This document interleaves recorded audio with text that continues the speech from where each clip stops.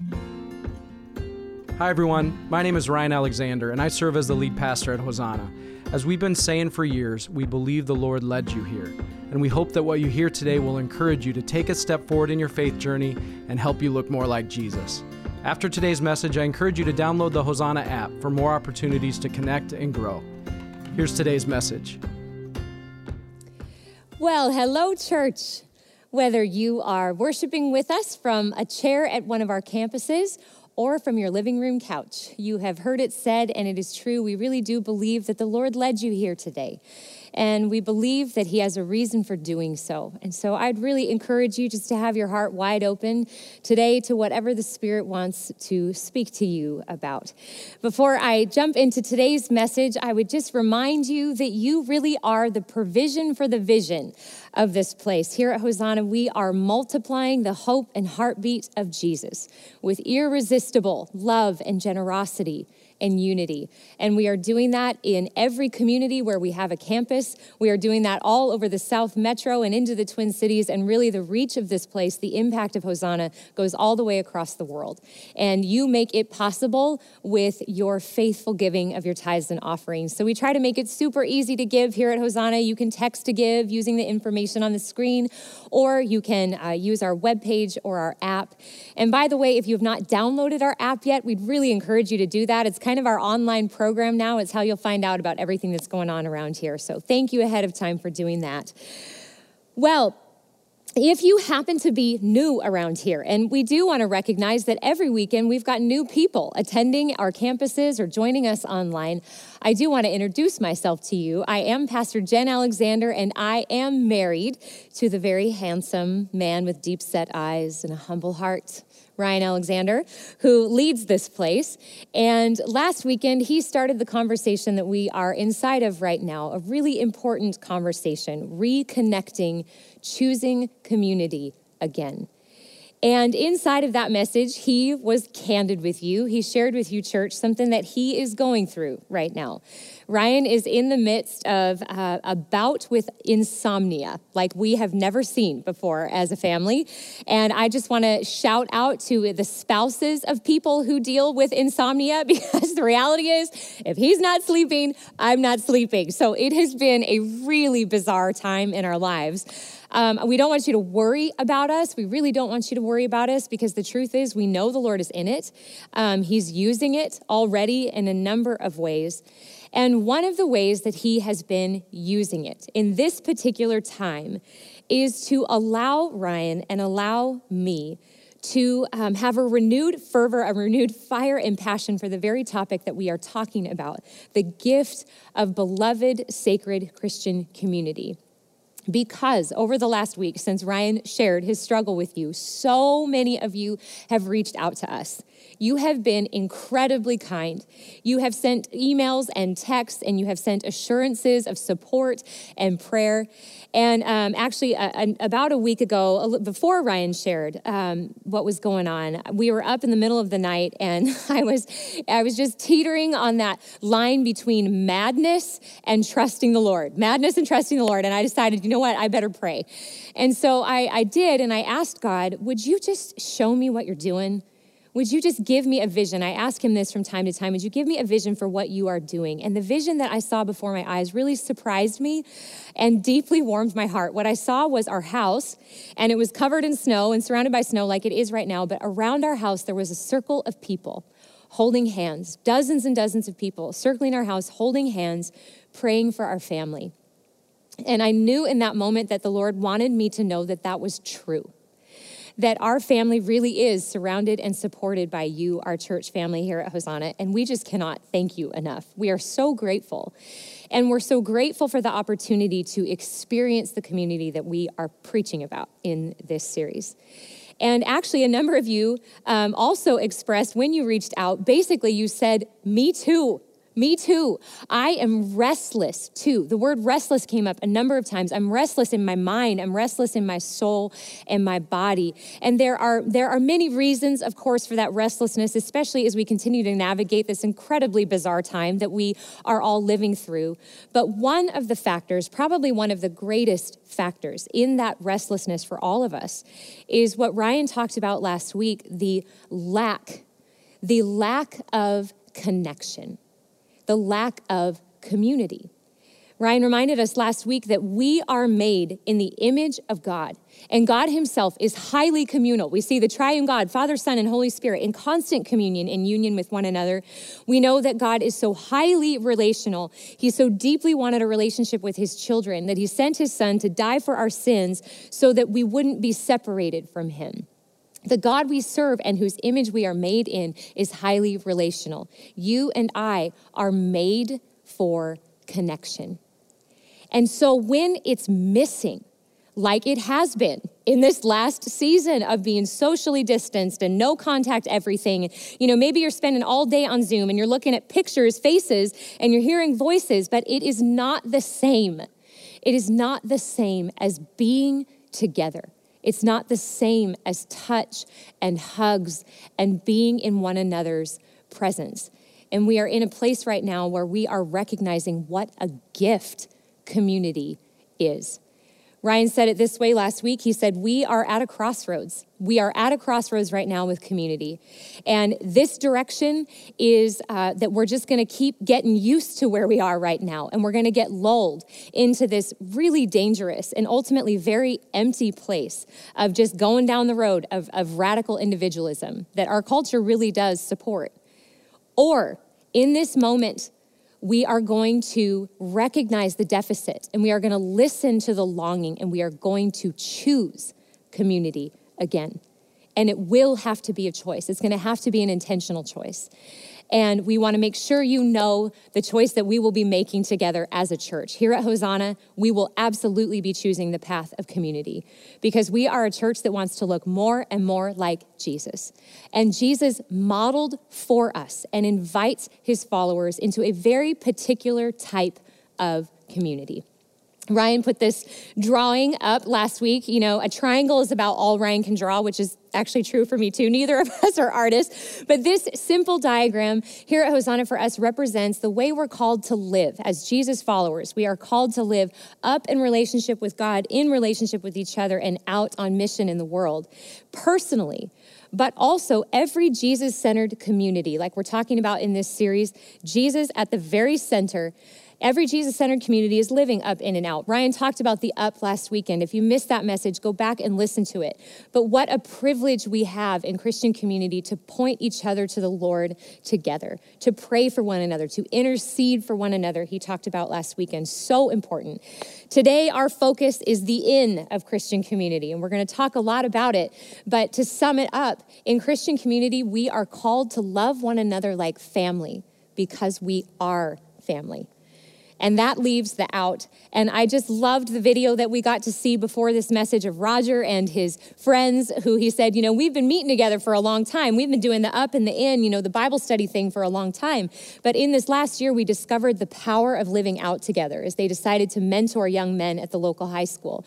And it has just breathed a whole fresh wind of the Spirit into their community group. That's what happens when we live this balanced up, in, and out community. And today we get to talk about the sacred gift of the in of Christian community. And we're going to begin by zeroing in on a moment in the life of Jesus. This moment happens in the book of Mark, chapter 3. And if you have your Bibles, you're certainly welcome to have them open with me. What's going on right before this story is that Jesus spends time really intentionally praying deeply to discern who the 12 will be, that he is going to appoint and invite to journey with him every day. These guys, as he ends up choosing them, go everywhere together. They proclaim the good news of the kingdom together. They heal right next to Jesus, right at his side, and they are together all the time. This is Jesus' core group. And that core group in this moment gets invited into a home where Jesus comes in and sits down to teach. And it says that it just gets crowded. People are coming in by droves and they're sitting on the floor. I'd love for you to picture this in your mind. They are sitting on the floor and they are leaning in and they are listening to Jesus. When someone speaks up, and I imagine that the person was kind of toward the back of the room by the door, because this person speaks up and says, "Hey, Jesus, your mom's outside. Your mom and your brothers are outside and they want to talk to you." And we know the reason that they are there actually is that they're quite concerned about Jesus because he's going around claiming to be the Son of God. And they're like, no, you're just my little brother, or my big brother. And so they're concerned about him and they've shown up. But Jesus, as we watch him in this story, does not seem to even move a muscle. He doesn't say, I need to get up and talk to them. Instead, he stays put. He stays right where he is, surrounded by his 12 disciples and all of these people who are hungry for God. And he speaks to them, and this is what he says. It says, Jesus replied, "Who is my mother? Who are my brothers?" Then he looked at those around him, and he said, "Look, these are my mother and brothers. For anyone who does God's will is my brother and sister and mother." And in this moment, Jesus defines Christian community. Now, I wonder if you have had the experience, if you've been part of the family of God for any length of time. It says all over in the Bible that when we follow Jesus, we are invited, we are adopted into this larger family of God. And what happens is then no matter where we go, especially when we go into a new environment, maybe a new college or a new job that you're starting, or you're moving into a new neighborhood, or maybe you even have traveled across the world and you're engaging with someone, there might even be a language barrier. But when you find out that somebody is a Jesus follower, there can be this immediate affinity for each other. This immediate trust and even love for each other because we know that we are family. It is a beautiful, beautiful thing to be part of the larger family of God, the inn of the larger family of God. But it gets even better. It gets even better when that larger family of God becomes the size of a church family and then shrinks once again to be the size of a community group. A group of people who are intentionally, regularly meeting together to love one another like Jesus. And love one another like family. And when we do that, when we love one another in the inn of Christian community, it plays out in some really tangible ways. And I just want to touch on 3 of them today. One of the things that we get to experience inside of Christian community is support. I experienced it. I'm experiencing right now as you are supporting Ryan and I on this journey with insomnia. But I wonder if you have heard this verse in a while. This comes out of the book of Galatians, chapter 6, verse 2. And it is Paul speaking to the early Christians who are figuring out what it looks like to live and love one another like family. And he reminds them, it looks like this. He says, you are to share each other's burdens. Share each other's burdens, and in this way, obey the law of Christ. In other words, you are obeying Jesus. You are being more like him when you lend your hands and you lend your shoulders to help carry the burden of another person. Because every single one of us has burdens. Unfortunately, it's just part of life, carrying burdens, be it a job situation that you're going through, or something financial, or something emotional, or you're dealing with mental health issues, or maybe it's raising your kids is challenging. Whatever it is, we all have burdens. Every single one of us has burdens, but we simply were not made. We were not created to carry these burdens alone. A number of years ago, I was involved in a group of women, a smaller group of women that was part of a larger women's Bible study here at Hosanna. And we met every Wednesday morning. And the group that I was in was a group of women about my age. And at that time, we were all young moms. We were young marriages. We were young in our careers. And truly, every single one of us had something challenging, something huge going on all the time when we would gather and we would share.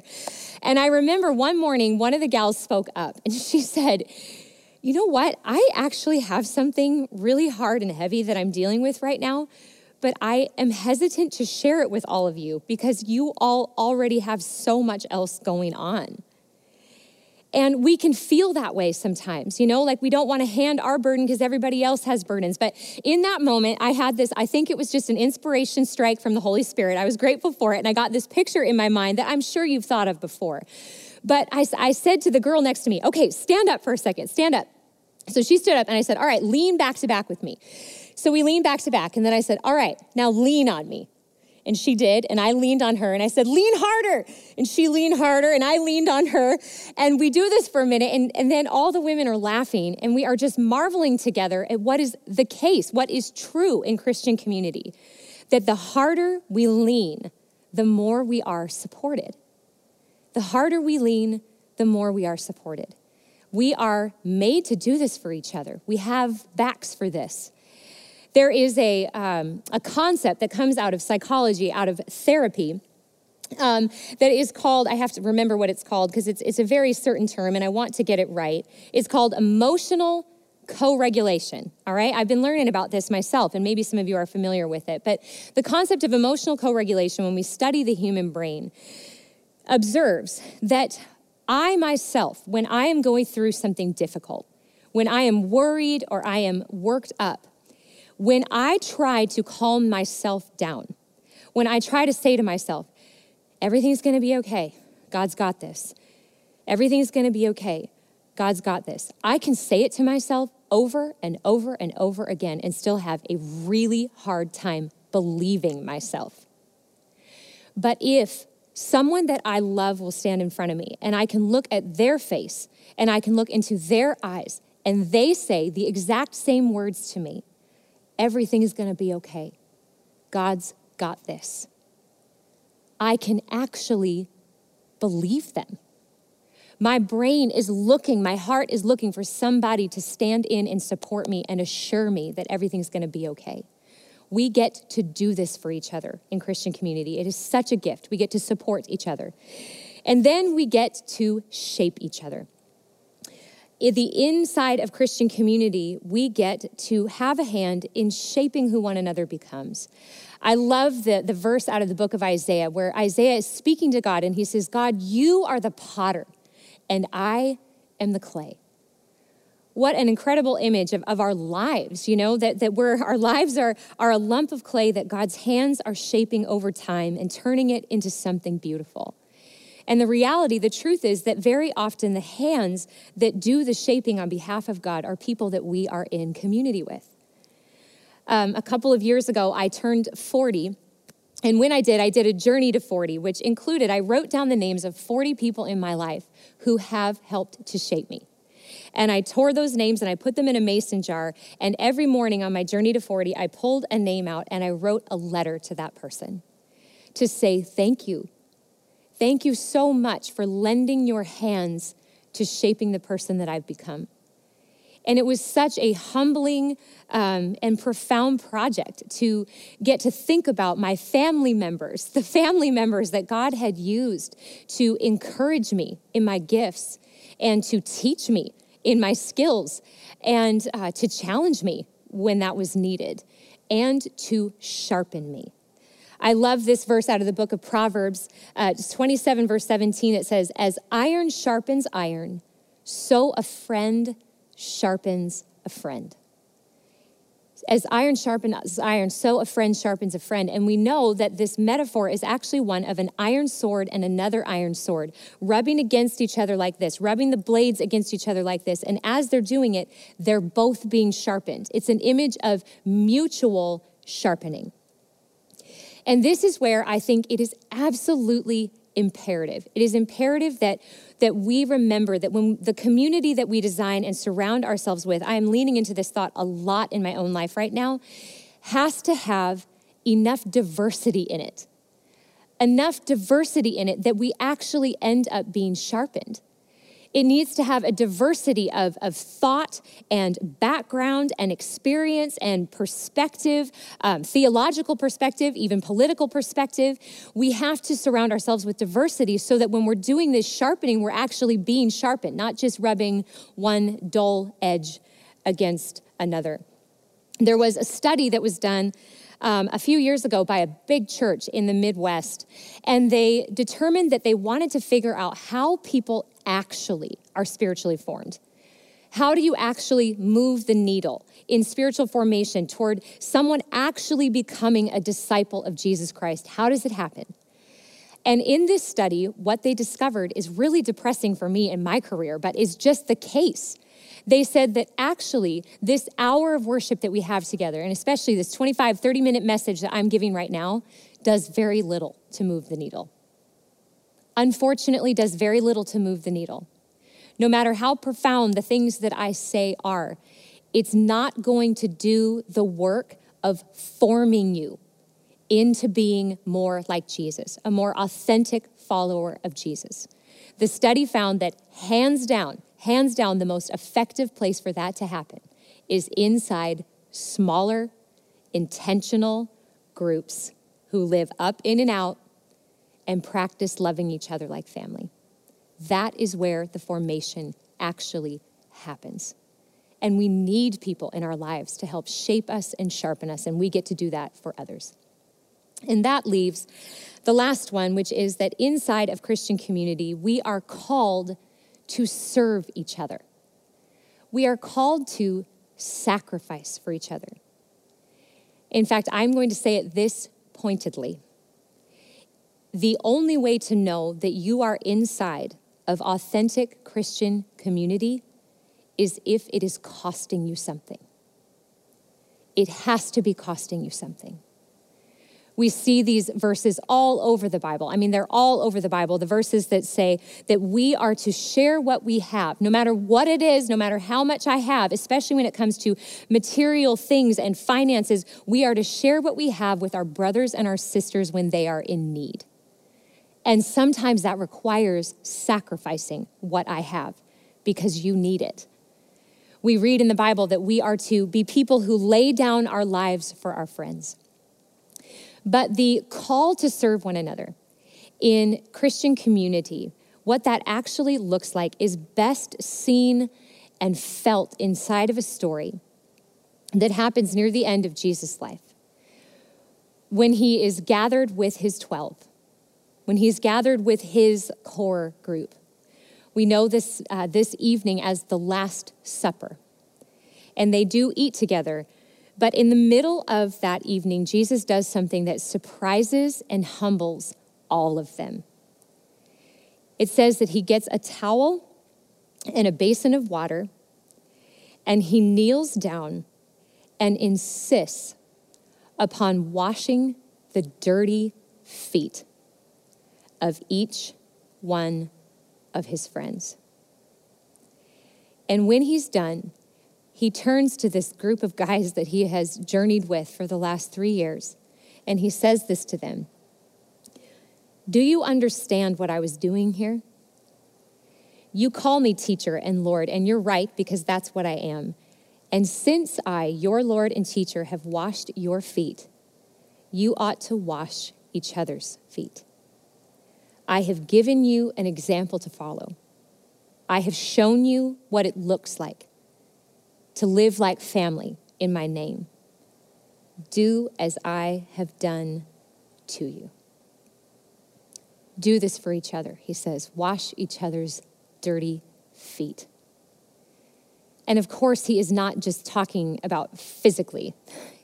In this moment, Jesus is acknowledging it's messy, guys. We've experienced it to be messy to be brothers in Christ. It is messy sometimes to be inside of the family of God. It's messy because people are messy. People are messy. But in this moment, Jesus is saying to his followers, but when things get messy, don't quit. When things get messy, don't give up and run away. When things get messy, because they will, instead, humble yourself. Get a towel, some warm water, bring the mess close, and do what you can to wash it.